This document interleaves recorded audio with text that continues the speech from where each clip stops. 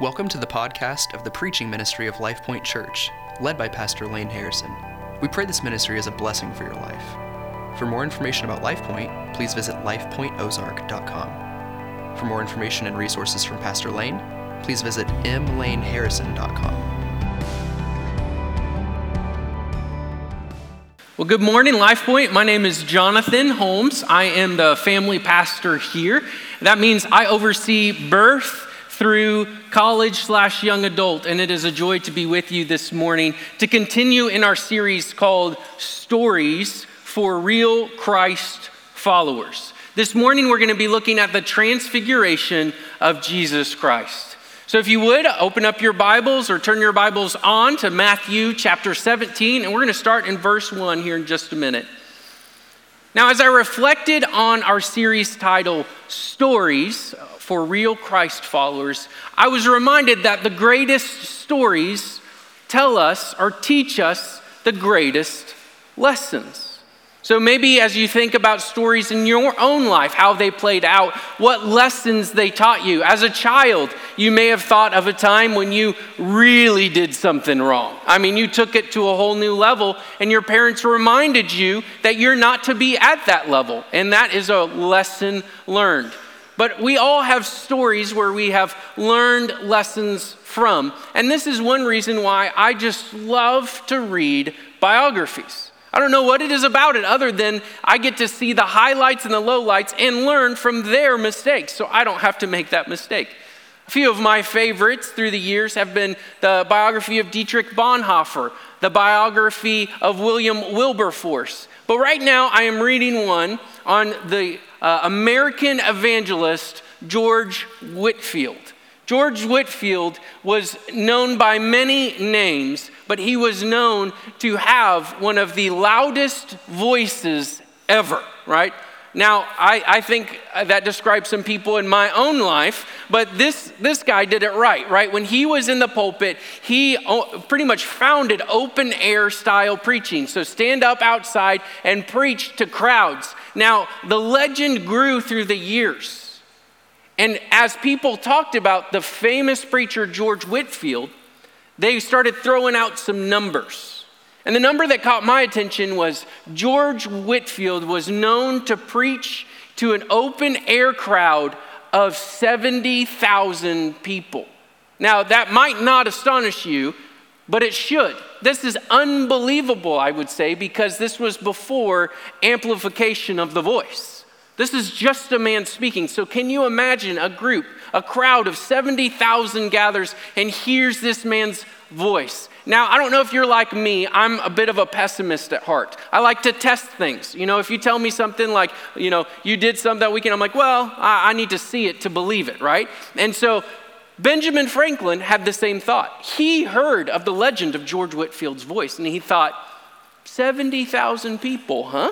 And so when George Whitefield came to town, Benjamin Franklin put it to the test. And so he created an experiment where he walked in certain levels, and he estimated that max his voice could be heard by an astonishing still 30,000 people.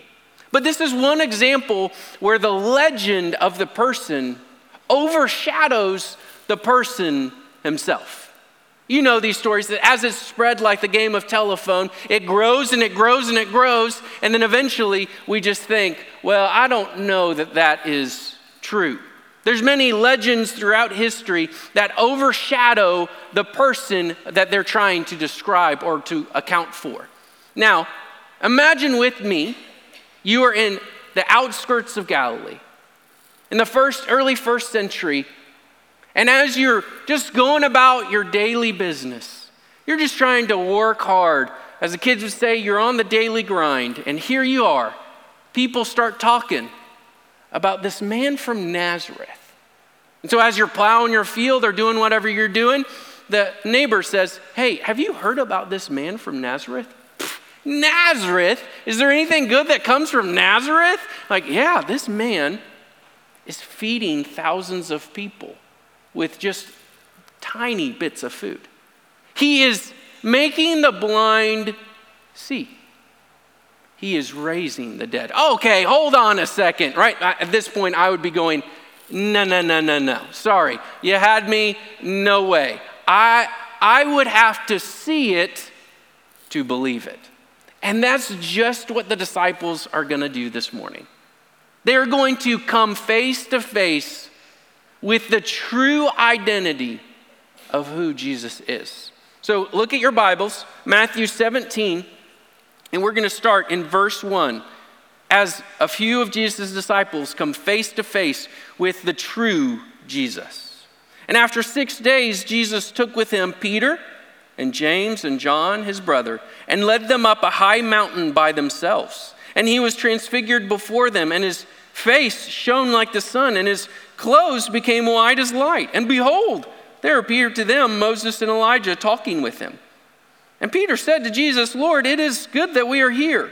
If you wish, I will make 3 tents here, one for you, and one for Moses, and one for Elijah. He was still speaking when, behold, a bright cloud overshadowed them, and a voice from the cloud said, This is my beloved Son, with whom I am well pleased. Listen to him. When the disciples heard this, they fell on their faces and were terrified. But Jesus came and touched them, saying, Rise and have no fear. And when they lifted up their eyes, they saw no one but Jesus only. And as they were coming down the mountain, Jesus commanded them, Tell no one the vision until the Son of Man is raised from the dead. And the disciples asked him, Then why do the scribes say that first Elijah must come? He answered, Elijah does come, and he will restore all things. But I tell you that Elijah has already come. And they did not recognize him, but did to him whatever they pleased. So also the Son of Man will certainly suffer at their hands. Then the disciples understood that he was speaking to them of John the Baptist. And so here this morning we see a few disciples come face to face with the true identity of who Jesus is. That they heard the legend, they saw the legend, they experienced the legend, but does the legend overshadow the person of Jesus? And this morning there's a lot that we could learn from the Transfiguration, but I invite you this morning to see the Transfiguration of Jesus unveils his glory and invites his followers to worship.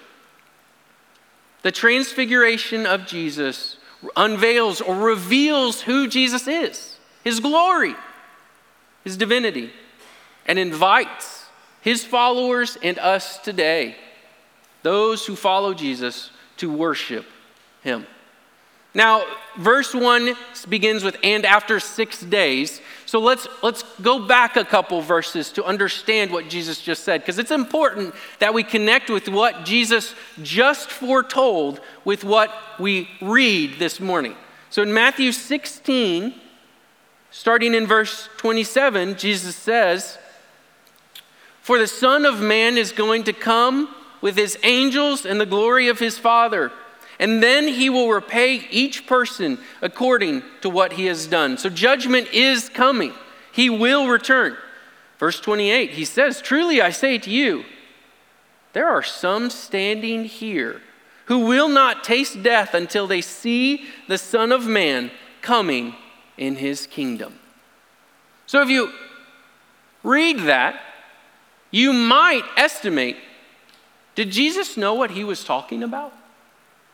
Because you could assume that Jesus was meaning that his kingdom would be fully established in the lifetime of some of his disciples. And critics of Christianity say just that. A critic would look at that and say, see, Jesus didn't even know. Jesus didn't know what he was talking about. He thought his kingdom would be fully established in the lifetime of the disciples. So you can't trust what the Bible says. You see how they get there? But an unfortunate chapter break should not disconnect these two things. Because Jesus is not telling that the disciples would be living during his second coming.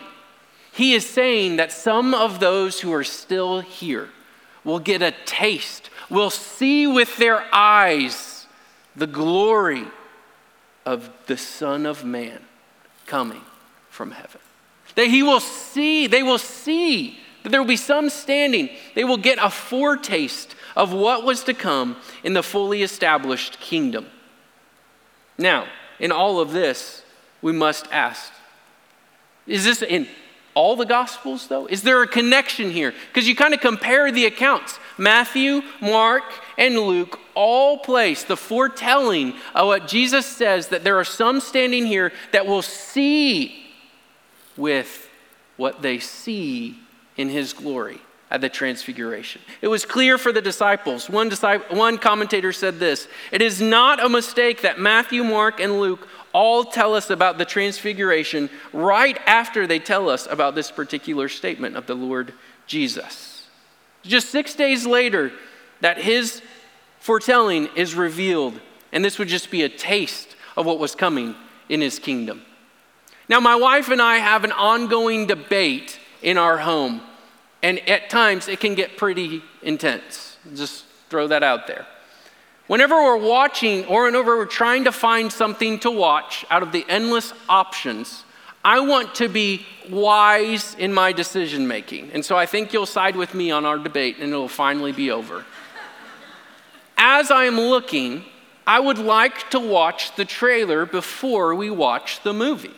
So to invest 2 hours is a lot. I would like them to compel me in the 2 minutes they have to want me to have that desire to watch the movie.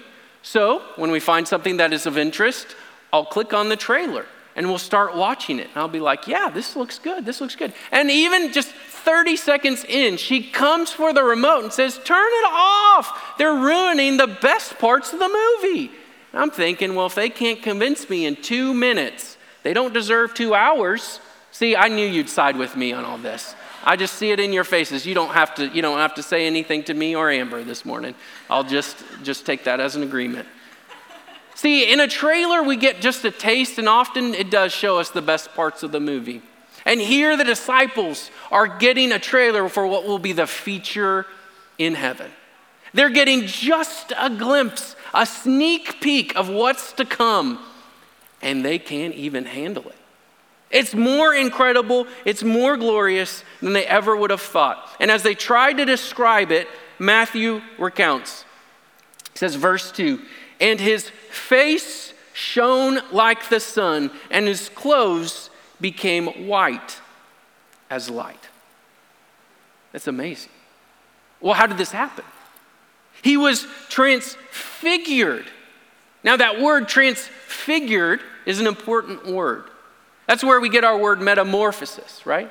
Now, we could talk about that for a minute, but here's where we're at. Transfiguration, he's not becoming something he was not. It is revealing who he really was at all times. See, the transfiguration of Jesus unveils his glory. Jesus was always fully God. There was never a time when he was not. There was never a time when he was not fully God. That is so important. Hold on to that. Jesus' glory and divinity was veiled in human flesh. And in this moment, the disciples get a taste of his full glory. In the transfiguration, it unveils his glory. And the text says that he was transformed what? Before them. That implies that it was done for them.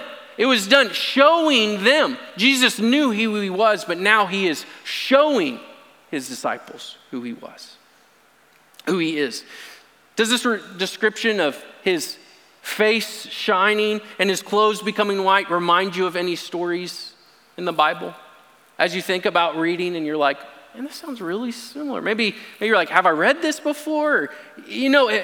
I love when the Bible does that because it is one big story. I love when there's all these overlapping details and stories and things that are happening in Scripture, because the book, we can divide it up so much by chapters and verses and books. Listen, it's 66 books written by around 40 authors, but there is one divine originator. There's one divine author. We do not separate the old from the new. The old is the foundation of what the new establishes. See, Jesus did not come to abolish the law, he came to fulfill it. And then we see two people from the Old Testament have a conversation with Jesus. I mean, couldn't Jesus just standing there show his glory, unveil it before them, and be like, let's go. This is awesome, right? Let's move on. I'm ready to do whatever you ask, Jesus. I know who you are. But then Elijah and Moses show up. Verse 3, and behold, there appeared to them Moses and Elijah talking with him. Why do these two men appear alongside the transfigured Jesus? And listen, this could be a whole sermon. So I'm going to cut it, right? And if you would like to study something this week, if you're like, man, that was interesting, I would like to know more, just look at how the two narratives of Moses in Mount Sinai and Jesus upon the mount in the Transfiguration. It's unbelievable. But Moses was there because in Exodus 34, we're reminded the story of Moses when he goes up to the mountain, he sees God, right? You remember this? And what happens? His face shines. He is utterly transformed, right? There should be stirring some thoughts here. And he goes before the people, and the people are afraid of him because his face is shining like the sun. See, but Moses was reflecting the glory of God who he met on the mountain. Jesus is reflecting on his true glory. Jesus is revealing the glory that's already there. Moses was reflecting the glory of God. And it was still terrifying, but Jesus here, in the presence of Moses and Elijah, are revealing his glory, his majesty. See, Moses was the communicator for God. He delivered God's word to his people. Jesus is the word of God. And as John reflects on this moment and seeing Jesus face to face in his glory, he says this in John 1:1. In the beginning was the Word, and the Word became flesh and dwelt among us, and we have seen his glory. Where did you see his glory? On this mount. Glory as the only Son from the Father, full of grace and truth. See, Moses delivered the Word. Jesus is the Word. So that's Moses. Moses reveals, showing that as the Word of God, Jesus has fulfilled all the law states. But then we have the prophet Elijah appears. Elijah appears with Jesus because he was the great prophet of God. He was the one to stand against the prophets of Baal. When all else seemed to walk away from the Lord, he was faithful. And he stood against and he called upon the power of God. And Jesus helps his disciples see how Elijah fits in all of this. So in verse 9, so go with me just a little bit farther down, after the moment of transfiguration, and as they were coming down the mountain, Jesus commanded them, tell no one the vision until the Son of Man is raised from the dead. And the disciples asked him, then why do the scribes say that first Elijah must come? He answered, Elijah does come and he will restore all things. But I tell you, Elijah has already come. And they did not recognize him, but did to him whatever they pleased. So also the Son of Man will certainly suffer at their hands. Then the disciples understood that he was speaking to them of John the Baptist. So Jesus is laying it before the disciples. And he's saying Elijah has come. See, the prophet Malachi prophesied that Elijah would come first to restore all things before the Messiah would arrive. So the disciples were asking, well, what about Elijah? Elijah hasn't come. And they say, he has come. And you go, what? We missed him? Right? And then they understand. It was John the Baptist, the forerunner of the Messiah. And here they're wrestling with the fact. They're struggling to understand how Jesus can foretell his death and resurrection in chapter 16 of Matthew, verses 21 through 23, and reveal his glory in chapter 17 on the Mount. How can you say that you're going to suffer and die, but then you show us your true glory, Lord? They're still struggling to understand. But he's saying that it has been fulfilled through John the Baptist, the forerunner of the faith. See, Elijah called down the power of God. Jesus is the power of God. He is the power of God. Do you believe that this morning? A lot can be said about these two, and trust me, it's worth your research. But here's the point. Jesus fulfilled all that was embodied in Moses and Elijah. The Jews were addicted to learning more about Moses, to thinking about, the deliverer of the law of God. And they were amazed by the legends of Elijah, and yet they missed the Messiah. May we not be the same. May we not be so consumed with understanding the Bible that we miss who the Bible is speaking of. Yes, we need to know who God is. Understand your word. We emphasize that. I encourage it. But it speaks of Jesus, who is the word, who is the power. Now, we can't even imagine this moment. So we're going back to when the disciples come face to face. Peter, James, and John, they see Jesus in beaming glory, as shining as bright as the sun. But if I had to just try to get a glimpse of what it might be like, it would be like when I'm on the lake and I have my sunglasses on, right? They're pretty fancy, so they let very little light come in. And then all of a sudden I realize, I need to see something. I need to be able to read something. So I flip the sunglasses up, not thinking anything about it, because it's just dark. And then I get blasted in the face with the sun. And it is painful, right? I have forgotten that I'm only seeing about 5% of the rays that are coming through. And I hit those up, and it is like the sun is scorching my eyeballs. And I'm hiding, I'm covering, right? I'm rubbing my eyes. And in this moment, they come face to face, and they're doing everything they can to hide in fear of who Jesus is. They can't believe it. Look at how the disciples respond first. Peter always responds with his mouth first, right? Do you have that friend that states the obvious a lot of times? That's Peter, right? Lord, it is good that we are here. Right? It's like, yeah, right. James, stop it. Of course it is. Just watch, right? Good that we're here. If you wish, I will make 3 tents here. One for you, and one for Moses, and one for Elijah. Luke tells us that Peter uttered these words while Moses and Elijah were departing. So this is his moment of saying, no, this can't end. Hang on. This is amazing. I need more of this. Do you ever have those moments where you just wish you could hit pause? You're like, if I could live in this moment forever. I love it. Or you think about moments that have happened previously and you just didn't understand the true beauty and amazingness of that moment, and you wish you could just go back and live in that moment again. That's what Peter's doing. Peter's saying, this is unbelievable. We gotta stay here. And this also should remind us of the Feast of Tabernacles. There is a correlation here. So if you're in a Jewish context and they're talking about constructing little tents or huts, that you should be thinking of what the Jews do for the Feast of Tabernacles, as they would erect small structures to remember the times before the Promised Land.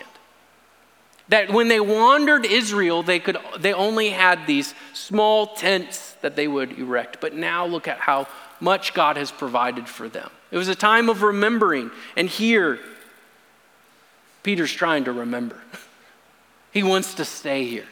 He wants to reflect. See, Peter is speaking in this moment, trying to hit the pause button. But a more important voice interrupts him. And here's where we see our second point.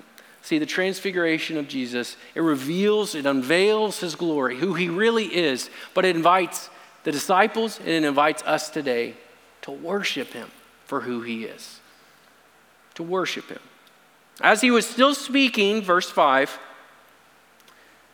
behold, a bright cloud overshadowed them, and a voice from the cloud said, this is my beloved Son, with whom I am well pleased. Listen to him. Listen to him. And in this moment, we should be reminded of all the times when God the Father has revealed himself through a cloud. He reveals himself to the people of Israel and they are terrified. And he reveals himself in Mount Sinai in a cloud. He leads the people of Israel by a cloud. That this is common for us today to see that God the Father right here through a voice is speaking and identifying his Son with whom he is well pleased.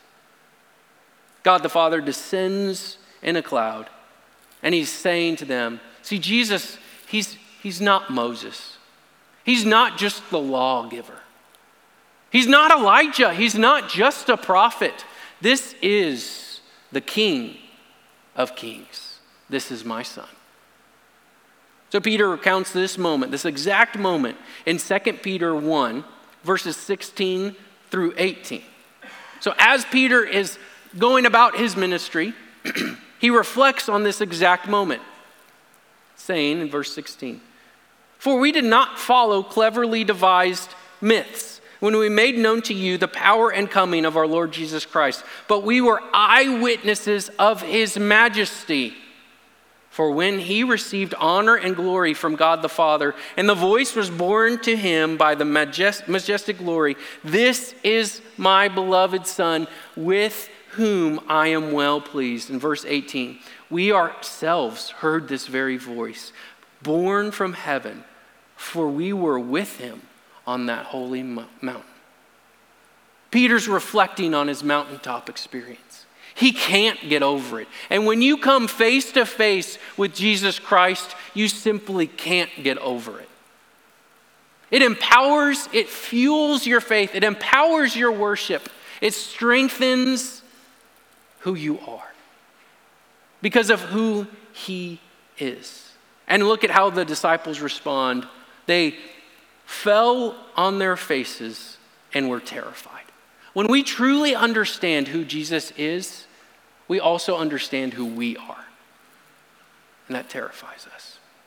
See, when we come face to face with the beauty and glory of Jesus, it doesn't stiffen our back. It doesn't think, look at how great I am. It bends the knee. Say, I can't be in this presence. I don't deserve this. You're more glorious than I ever thought. And it is very common in Scripture that we see when the glory of God is manifested before man, there is fear and trembling. There is humility. But look at how Jesus responds. Because I think a lot of times, especially in our culture, we think of God being far away with his arms crossed and going, man, get it together. What are you afraid of? Are you serious? You're doing this again? Does that remind you of the voice in your head that you're calling God? I don't know what Bible you're reading, but it's not in there. Look at what Jesus does. What does he do? He comes to them. He touches them, showing the humanity of Christ. And he says, "Rise and have no fear." What? We do this too, right? When we become fearful, we think of all the times when we read in Scripture, have no fear. And we're like, I have plenty to be fearful of, Lord. The world is falling apart. My life is falling apart. Everything is broken. And his voice to us is, have no fear. What? Why? Look at all this I should be afraid of. And then he comes in close and he says, just look at me. Just look at me. I'm here with you. And this is where we're going to stop this morning, right here in this moment. Because often I think in sermons, it's all about understanding. Let us be filled with the knowledge of God so that we can be smarter. What? Let us be filled with the knowledge of God so that we can worship God. And that is what the disciples do in this moment. They saw no one but Jesus only. Should you be scared? Yes. But look to Jesus. Should you doubt? Question? Look to Jesus. In suffering, do you think it's never going to end? Look to Jesus. Paul says the beauty of the transformation that the disciples experienced in this moment is available to us today. 2 Corinthians 3:18. And we all, with unveiled face, beholding the glory of the Lord, are being transformed. That word transformed is the same word as transfigured. We're all being transformed into the same image from one degree of glory to another. How does this happen? For this comes from the Lord, who is the Spirit. It's the Spirit of God indwelling in you that can reveal the beauty and glory of Jesus. So if you come this morning and you think, I feel distant from God. Or maybe you can't find the discipline to spend time with him.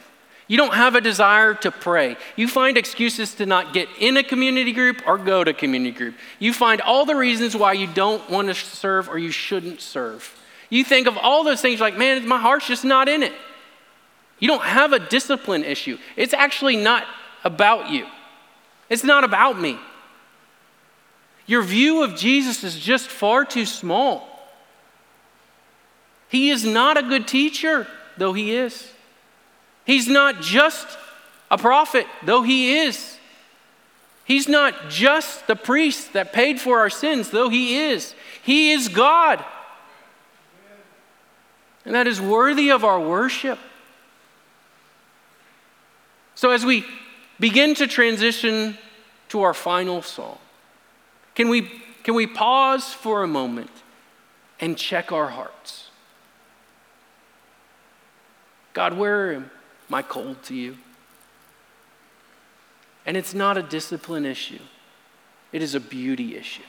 You've become distracted with the things of the world. And you know how I know that? You're like, well, how do you know me? I know me. Our hearts are idol-making factories. We are constantly churning and creating new things to love more than God. Address it this morning. Get your heart right with the Lord and grow your view of who he is. Jesus is far more glorious than you ever thought. And in the transfiguration of Jesus, it unveils his glory. And it invites his followers, us today, to worship. Would you pray with me?